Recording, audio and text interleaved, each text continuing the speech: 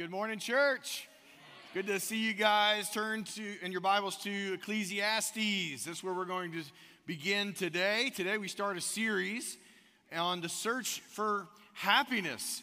And what this means is we're going to be walking through Ecclesiastes. The intent of Ecclesiastes, we're going to look at that today, is to get us, maybe it's through a little bit of a valley of questioning and pondering and thinking and praying, maybe through a little bit of a valley, but it takes us to the peak on the other side of the valley, that Ecclesiastes is a search for happiness.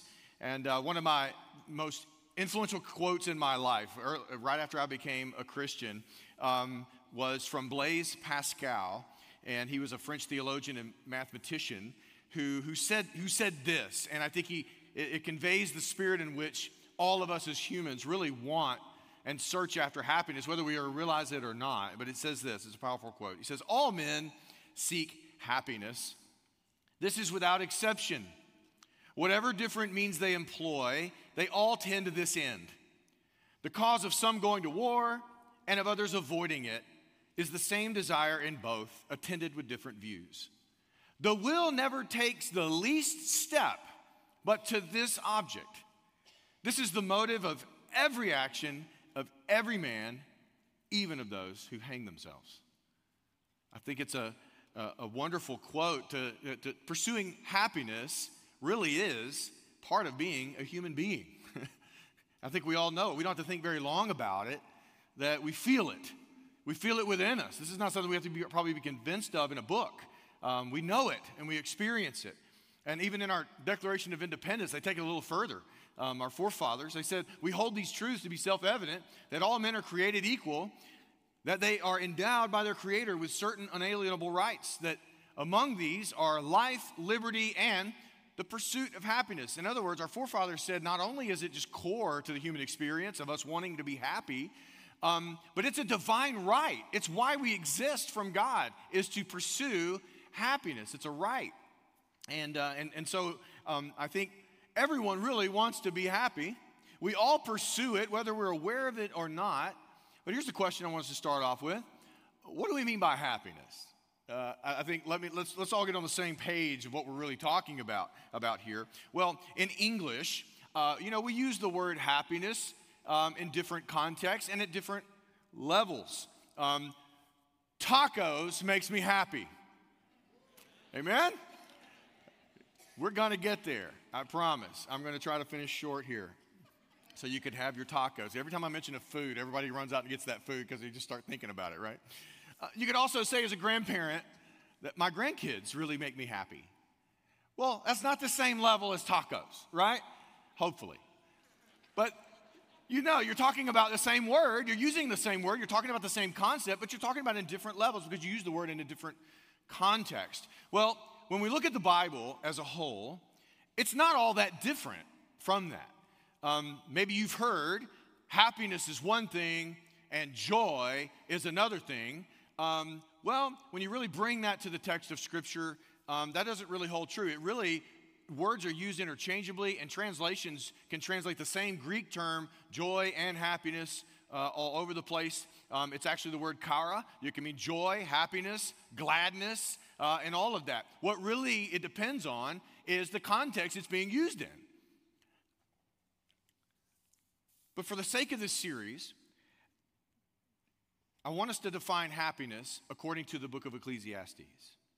What is that happiness that Ecclesiastes is driving us to search for, pursue, and get and have? It's specifically attempting to point us to the highest level of happiness. All right, so you got taco happy, you got grandkid happy, you got maybe one other, but then you got the highest. And that's where Ecclesiastes is driving us to. And for this series, know that we're talking about happiness in that sense. Happiness in the kind of happiness that's rooted in other words in the Scripture, like contentment, peace, satisfaction, tranquility in some translations.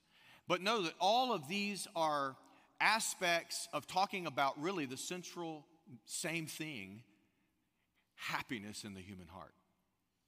All of these terms are terms that are used to describe that same thing.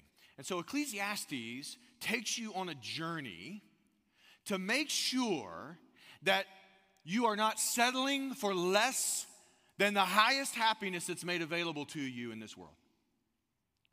You're not settling for the taco happy, in other words. That you have achieved and you've done the process and you've done the work of getting to that place of the highest happiness available to you as a human being, and you've gotten there and you've received it. That's what Ecclesiastes is really after in our life. And so when we enter into studying a biblical book today, and when you study a biblical book, it's very important that you do some analysis ahead of time before you enter into that book. And that you ask a few questions about it, because there are all kind of interpretive errors you can make if you don't. And you just read it surface level and you translate it in the way that you would translate anything else. It's important that you get a structure here. And the first thing you need to ask is, who was the original writer? Who was the author of this particular writing? Now, we know the Holy Spirit inspired divinely all the text of Scripture, but who did he use? What was this person? Who were they? He incorporated their personality. You want to know what their context was, the way they were thinking, and all of those sorts of things. And we know that, tradition basically holds, and I believe this is really true, is that it was written by King Solomon. Most likely that Solomon wrote this and composed it toward the back half of his reign as king, an older king. And he had an intent and a drive of why he wrote this particular piece of work. And so we see Solomon. We know about King Solomon. We know some things about him, particularly the back half of his life. And so it helps us understand a little bit about how we can interpret this piece of writing. The second thing you need to consider is the reader. Who is the intended reader? Who did Solomon see himself writing to? It's very important that you do that in the Bible, because often it's a letter in the Bible and it actually has a very specific person that you're writing to. But in this one, I believe Solomon had in mind the young Israelite, the next generation Israelite. I believe Solomon wrote this for young people to ponder and probe things that are really high and really important, to make sure that from the beginning they have lived their entire life as a life well lived. I believe that's why he wrote it. He intended it to be something every generation coming up, the next generation, processes and goes through and wrestles with before they enter into life, and they would have a level of wisdom from this book and this text to guide them in living a life of wisdom. But thirdly, we need to ask questions about the writing itself. What kind of writing is it? So you'll interpret historical narrative, just a journaling of events, in one way. Apocalyptic literature, you'll interpret it according to that. A letter that's written, you'll interpret it according to that. Poetry, you'll interpret poetry different than you will historical narrative. You just think about it and you read it a little different. Well, this particular writing finds itself in the wisdom literature framework of the Old Testament. It's lumped in with Job and Proverbs. Some place Song of Solomon in there, maybe with Psalms. Some of the Psalms maybe, not all of them. But the wisdom literature, it's contained in a genre that the intent of this writing is to lead a person in wisdom and to grow them in wisdom. And to just set up the book and the journey that you'll go through if you just read it, one way that might help highlight and give you the fullness of the experience is to know that Ecclesiastes is kind of written like a skit or a drama or a play. So imagine yourself in a theater, totally dark, and there's a chair on the platform, and there's one little spotlight down on the chair. And sitting in the chair for this drama, there's no other structures. There's just the chair in a dark room and a spotlight, and in the chair is sitting a young person. And in their eyes, as they sit there, you can feel that they're a little antsy about life, you know? They're using terms like, well, I'm 11 3/4. You stop doing that at my age. You start backdating. And you say, nope, I'm stopping right here. But for a young person that's antsy about life, they're always thinking about, I'm almost there. I'm almost there. I'm almost a teenage. And they're always doing this with life. That is the person, whether they're in college, whether they're in high school, whether they're a middle schooler, that's the person sitting in the chair. And this particular text, all throughout the text, if you will, or the skit, there is an older man who appears all around this young person. And appearing from the black is a white-haired man. And maybe he's hunched over a little bit. Maybe he has a cane. And he begins to challenge this young person. He begins to probe. He begins to question. He begins to push on the assumptions they have about life and push them all the way to their logical conclusions and bring them to the end of all of those thoughts. And he wants to do it even with his own life. Listen to me, young man, if you could see him. I've been there and done that and got a t-shirt. And I want you to get where I am so that you live life with wisdom. From the end back to the beginning and through. This is what Ecclesiastes is written for. It's kind of like the three ghosts with Scrooge. This is what Ecclesiastes is really meant to do to the young person, to the next generation. To help them see life from a very high perspective. That you don't satisfy with just making decisions right in front of you all the time. And all you're thinking about is what's right in front of you and what you desire and what you feel and what you chase. And that you don't live a life like that. That you ask big questions about life before you start living your life. And you hit the main questions. And you get the main things right before you even launch. That's what Ecclesiastes is after. So that you live a life well lived, but also that you get the fullness of it. And you don't fall short. Or that you settle for less. You get the fullness of life. And that's what Ecclesiastes is after. So shall we begin? Chapter 1, verse 1. And I want to say, no, I didn't bring you here to depress you today, but he did, okay? Don't be depressed. Just take the journey, and especially you young person, with all of your life ahead of you, go through the journey of Ecclesiastes. Let him shape you. The Lord will take it and use it in your life, and your whole trajectory of life might be shaped that you'll get the fullness of it. So let's enter in. Verse 1. I'm going to read it all the way through. I'm going to unpack it a little bit, and then we'll finish up. The words of the preacher, the son of David, king in Jerusalem. Vanity of vanities, says the preacher. Vanity of vanities. All is vanity. What does man gain by all the toil at which he toils under the sun?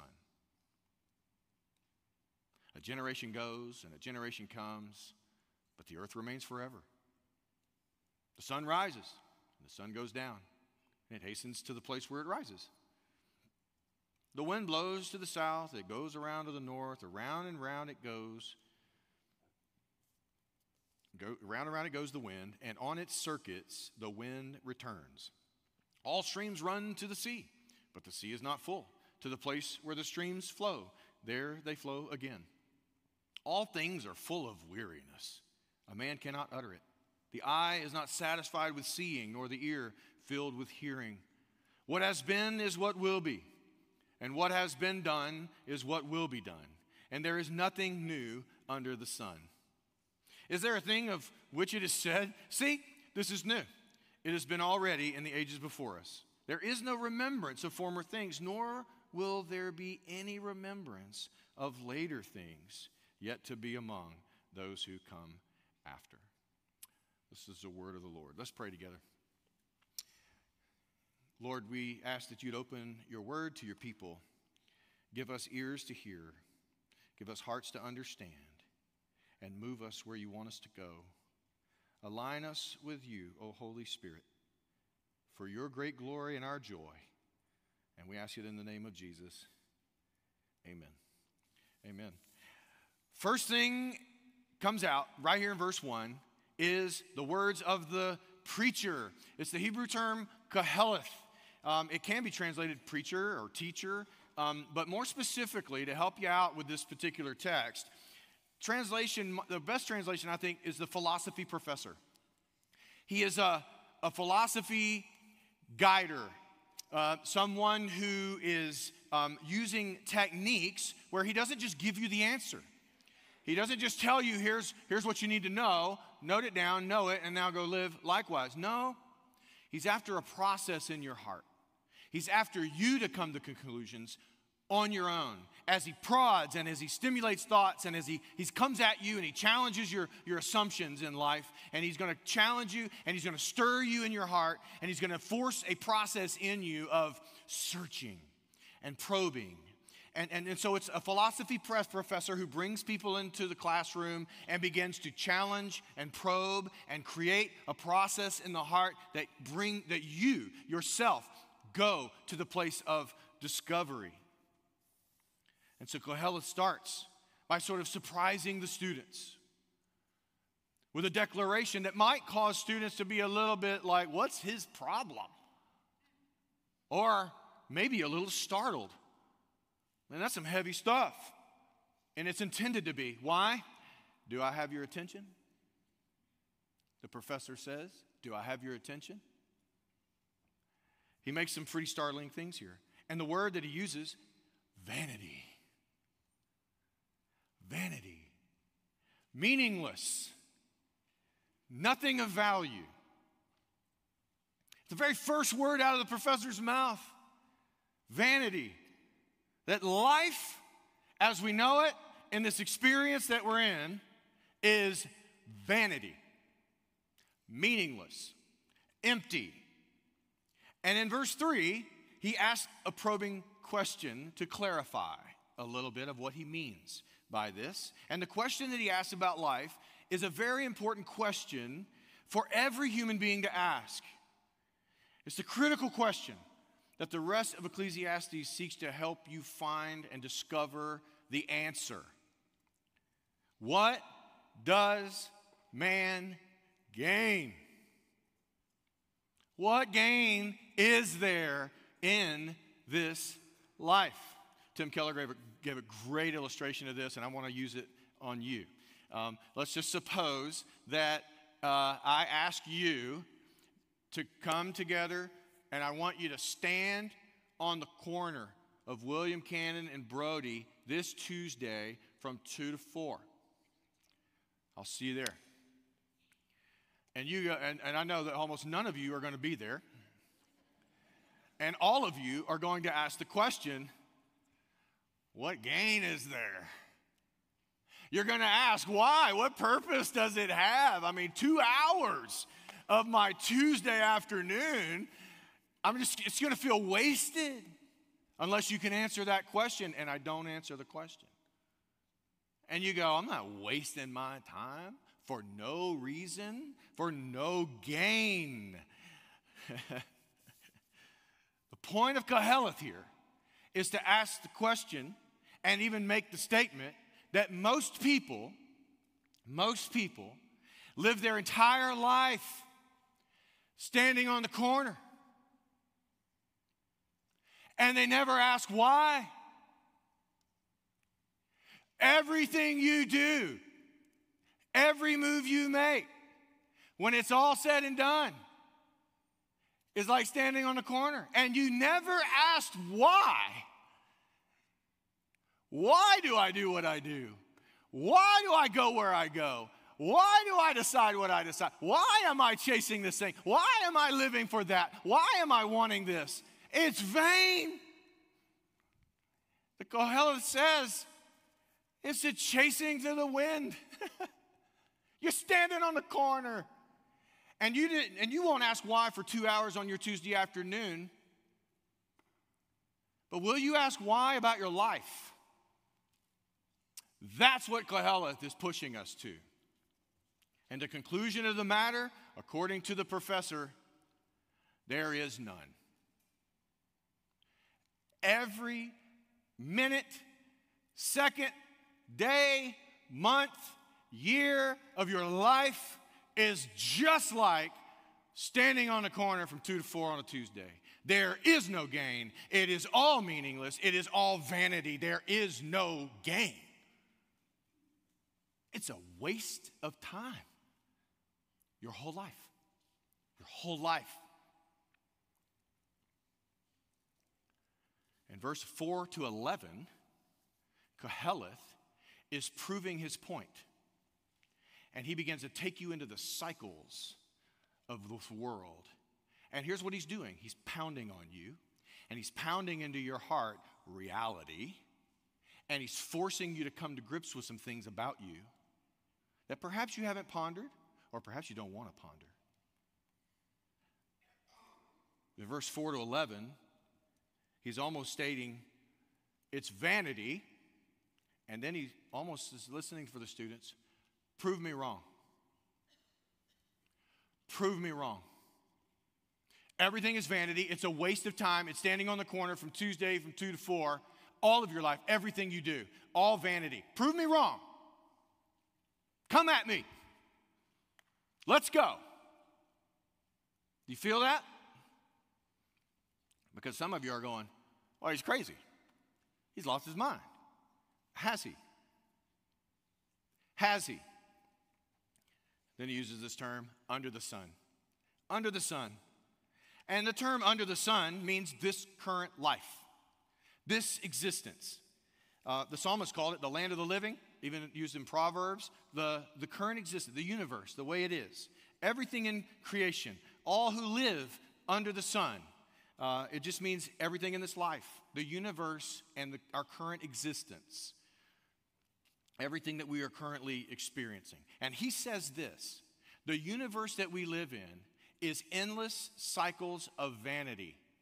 And when it's all said and done, you will agree with him, when it's all said and done, your life was vain. Generations come and generations go, is what he says. Birth, life, death, birth, life, death, birth, life, death, birth, life, death.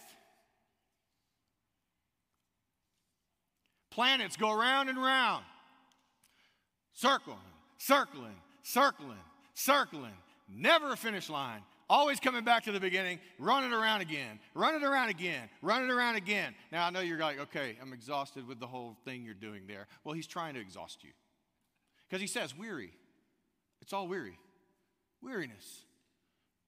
Water cycles, comes here and go. The rain comes down, hits the stream, gets to the ocean. The ocean's never full, goes back up, comes back in rain. Here it go again. Water coming and going, water coming and going, water coming and going. The wind cycles, the wind comes from someplace we don't know, and it's going someplace we don't know. Here it comes again, there it goes again. Here it comes again, there it goes again. Here it comes again, there it goes again. The professor is describing everything under the sun in our current experience, everything in this universe that we live in, as a machine, grinding away generation after generation after generation after generation, and it just grinds along. Impersonal force, constantly just grinding, grinding, grinding. And it's the picture of a cold, brutal, impersonal, machine-like existence that we live in. One of my favorite movies to watch with my kids when they were growing up was Madagascar. How many of y'all seen Madagascar? All right. Don't you just love that? That just makes me happy, just looking at them. Of course, zoo animals, I think they were in New York, Manhattan somewhere, and from birth, they were all raised in the zoo, and fed every day. And the lion was like the main attraction, and he would do the show and all of this. And so this is the experience they had, but they always longed for what they were made for, right? And the world out there. And they kind of talked about it and longed for it. And they found themselves on a ship, and they ended up in Madagascar, in the wild, where they were made to be, free from the zoo, right? Well, something began to happen when they got to Madagascar. The lion particularly goes, man, I'm feeling energy I have never felt before. I'm alive. And he's running around the fields, and all of a sudden he realizes he's got these razor-sharp claws. He's like, where do those come from? He's like stuck to trees and stuff like that. And then the worst part about the whole thing is he begins to see his best friend, the zebra, as a steak. And he goes, what is wrong with me? But he can't even think about it because he's just operating off instinct. And the next thing you know, he's got his claws into his best friend, the zebra. And the zebra is like, what is wrong with you? And the zebra begins to be disillusioned about this whole thing that they were meant to experience. And there's this beautiful scene. And you go on YouTube and watch it or something, but a beautiful scene where the song comes on by Louis Armstrong, What a Wonderful World. You know what I'm talking about? I see trees of green, rainbows and all that stuff, and the stars at night. What a wonderful world, right? And it plays that song, and the zebra is going down this particular path through the jungle, and he sees a little butterfly float across his face, and it lands on a flower, beautiful flower over here. And then all of a sudden, he's like, oh, isn't that beautiful? And all of a sudden, that flower goes smack. And it eats that butterfly and it spits out the wings. And he's like, ah. And this little rodent walks out in front of him. And all of a sudden, he sees it. And then the snake, and hits it and it rolls into a bush. And there's a scuffle. And then the rodent kind of comes out. He made it out alive, right? And he's like, oh, good. And right then, a hawk comes by and snatches that little rodent and hauls it off. What a wonderful world. And then he sees a duckling on the path. And that little duckling is walking across, and it's all by itself, and it's vulnerable, and he saw all this dangerous stuff. He's like, oh, I need to protect it. So he takes that little duckling, and he puts it on his nose, and he runs over to the pond, and he gently and safely puts it onto the pond, and the little duckling just swims off, and y'all know what happens. Alligator, up from the depths, drops back down into the pond, and you look at his face, and it's like, oh, what a wonderful world. Koheleth says, have you looked around? Yeah, there's probably some wonderful things about this world. But I don't know about you, but my conclusion is this place is brutal. The whole thing's trying to kill us. There is no mercy. It's brutal. It's cold. It's like a machine. And I'm caught in it.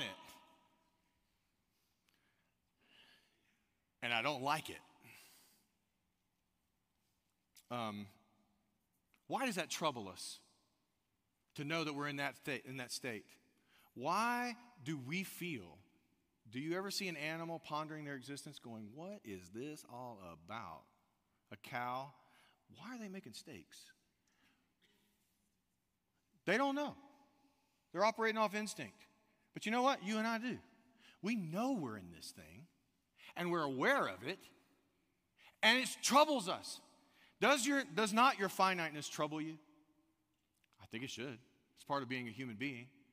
My wife loves to plan vacations for our family. And she'll spend a lot of time on the details and making sure it's just right and all that sort of thing. And we work together on it for months, right? And then we finally get to the vacation, and we have the vacation, and it's all good, all right? But did you know her favorite part of the whole vacation? Is the planning. And I'm like, well, and she says the first few days of the vacation, right? And then it goes downhill on the last half of the vacation. Do y'all know why? Can I get some nods of going, oh yeah, I know what you're talking about? Because the last few days of the vacation, she starts getting overcome with it's almost over, and I'm sad. And I'm like, wait a minute, we paid a lot of money. This is supposed to be a happy time. This is not supposed to be sad. Why are we sad? Because in a couple of days it's going to be over. I know that. Can we wait till then to be sad on the plane or something? Like it ruined all that. We paid a lot of money for this trip. Why are we sad? Well, there's something about the finiteness of anything that just stinking spoils everything. Right? It just messes up everything. And you know what? We don't want to think about it. Like my response to her on a Wednesday and we're leaving on Saturday is, let's think about that Saturday. Let's just don't think about it. Let's pretend it's forever. Let's just pretend. And let's not even think about it. Let's just pretend this is how it is. And let's don't go there because it makes us sad. And maybe Maybe that's how we might approach life if we're not careful. Let's not think about it. Let's don't think about that. Why? Because it spoils everything, and I want to be happy. And so I don't need to go there. And Kohelet says, no, the way to be happy is to go there. Get in it. Solve it. Solve it. Don't avoid it. Here's the question. Why are we troubled by that? Why are we troubled by our finiteness?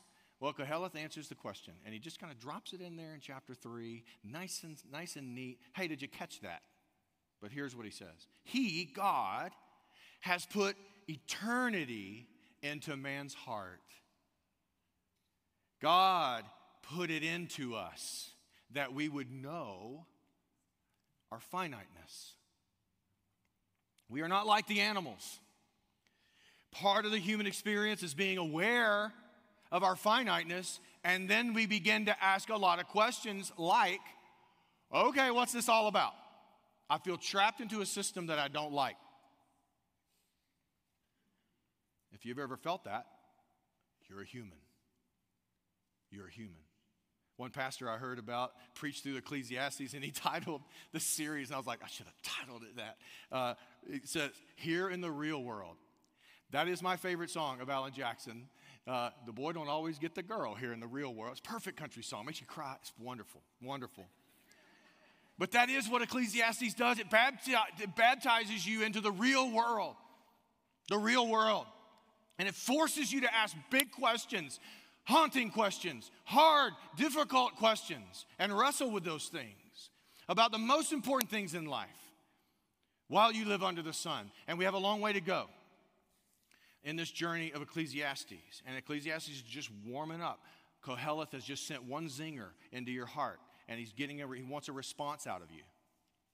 And he wants you to start your own discovery. He wants you to start asking really hard questions, and don't ignore the hard stuff. Get in there. In your own heart, search. In your own heart, be troubled. In your own heart, come to the place where you get it. Especially if you're a young person. Here's the truth. There is a God. He created everything under the sun. He made it out of nothing, ex nihilo, spoke it into existence. This God needs nothing outside himself to sustain himself. He told Moses, I am who am. I am. I made everything out of nothing. And he created man in his own image. We have a special place in creation above all other created things. We are a human being. We can ponder and probe the depths of our reality in ways others can't. We fell into sin. And the trouble you feel about the existence you're in is that you are looking at the fall. You are looking at the severance of humanity and our eternal relationship with the God who made us. And that is troubling. The catastrophe of the universe was the fall of man from the God who made us. We rebelled against the Creator. There's a price to pay for that. We were made for that eternal relationship, to know him and enjoy him forever. We're hardwired for it, and the plug is gone. And we fell into a state of lostness, the Bible says. And lostness is the appropriate term. And when you look at this universe and you try to find your meaning in this universe, you're going to feel lost. Because you are. You're disconnected from your Creator. And when our purpose and our meaning is removed from the equation, Kohelet is looking at our lost state and making perfect conclusions. Perfect conclusions. Without God, nothing means anything. We die, we rot, we're forgotten. We die, we rot, we're forgotten. And that's it if there is no God. And you want to make something more of this life and this universe, you're going to be wrong. What a horrible reality. But that is all there is if this life under the sun is all there is. But in the same moment that we fell, the Creator promised a deliverer, a Messiah, that he himself would come and mend the broken relationship through suffering and paying the penalty for the sin that separates us from God. God came through on that promise in Jesus Christ. The gospel of Jesus Christ is the hope of the world. It is the supreme satisfaction for the human soul. Jesus is the answer to the greatest question a human being can ask. Why do I exist? And what is wrong? He's the answer. What is life all about? Jesus provides that reconnection to God. He has accomplished everything necessary. The door is open. The way has been made. All may enter in. Without the gospel of Jesus Christ, the world and everything in it, and even our best attempts at living a meaningful life, are at best standing on the corner 2 to 4 on a Tuesday. Waste of time. Nothing makes sense. Everything is, as Koheles states, vanity of vanity, meaningless. Without the eternal gospel of Jesus Christ, without an eternal creator who loves us, we human beings spend our entire lives trying to get this universe to satisfy an eternal craving that we have for meaning, purpose, happiness, and contentment. And the problem with this is that when we seek this level of satisfaction under the sun, we will find at the end of our lives that all of life truly is vain, and that is the most horrible thing a human soul can feel. In our lost state, we tend to seek happiness and ultimate meaning and contentment in the temporary things of this world. And when we do, we make this material world our master. Ecclesiastes is a journey for especially young people to ask big questions about their lives, to ask big questions about life in general. And the questions may be hard, but unless we ask and we truly ponder these hard things that Koheles leads us into, a human being will live their life operating from instincts. Instincts that say happiness comes from achievement. Happiness comes from being wealthy. Happiness comes from chemical manipulation. Just get your chemicals right. Take a drug. Do whatever you got to do to get the high. That's where happiness is found. Happiness comes from the right circumstances in life and controlling your life to get you the right circumstances. Happiness comes from having everything this temporary world has to offer. And they will chase those instinctively because they hadn't stopped and thought about the big questions of life and the end path, the end of the dead end of those paths. Ecclesiastes points us to the real source of happiness, contentment, and peace, and says until you have that, you have nothing. Jesus said in John 14:27, a beautiful statement. Peace I leave with you. My peace I give to you. Not as the world gives, do I give to you. Listen to that statement. Not as the world gives. Jesus gives what the world can't give, and Jesus gives what only Jesus can give. My peace, the reconnection with God, our purpose, the plug comes in. Let not your hearts be troubled. Oh, is that a good word for you today? Let not your hearts be troubled, neither, listen, let them be afraid. I believe we have a lot of people afraid right now. I've been scared. Have you been scared? Yeah. It's rational. It makes sense. A lot of people are scared. Jesus says, don't let your hearts be troubled. Don't let your hearts be troubled. Neither let them be afraid. If I'm real and you have me, you have everything. You have everything. Everything that matters. Jesus gives what the world can't. Jesus gives what only he can give. There's no substitute. Everything else is a sham if you're seeking it for the highest happiness, the satisfaction of your soul. Ecclesiastes wants to bring us to the place now. Young people, he wants to bring you there now so you don't learn this at 65, 72. You need to know this.